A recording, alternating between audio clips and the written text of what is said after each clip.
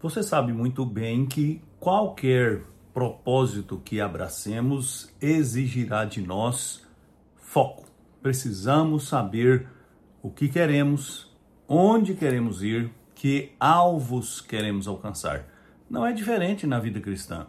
Muitas vezes nós deixamos a nossa relação com Deus ser absorvida por tantas outras necessidades ou prioridades que Deus acaba em segundo, terceiro plano, se é que ele faz parte de alguma lista de nossas prioridades. Escrevendo aos Colossenses, no capítulo 3 da sua carta, o apóstolo Paulo adverte aqueles irmãos a manterem o seu foco.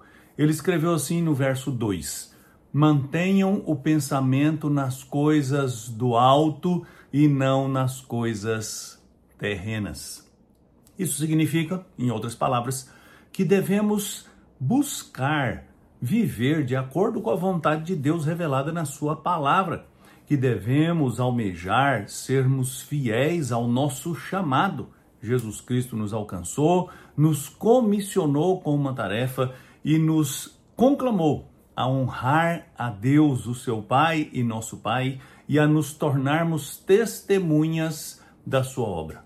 Precisamos manter o nosso foco para termos saúde espiritual.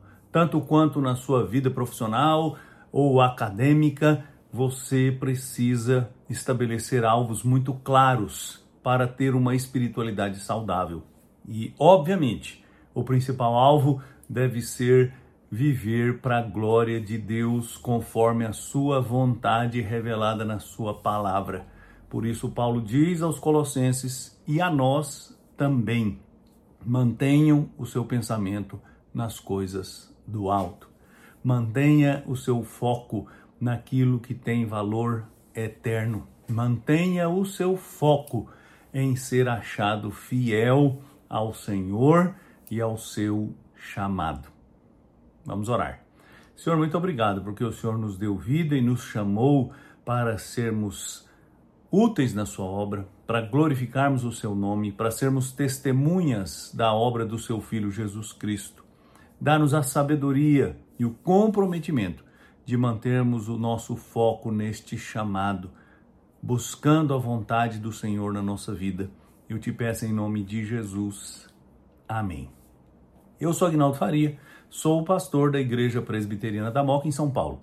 Se você quer receber mensagens como esta diariamente, inscreva-se no nosso canal.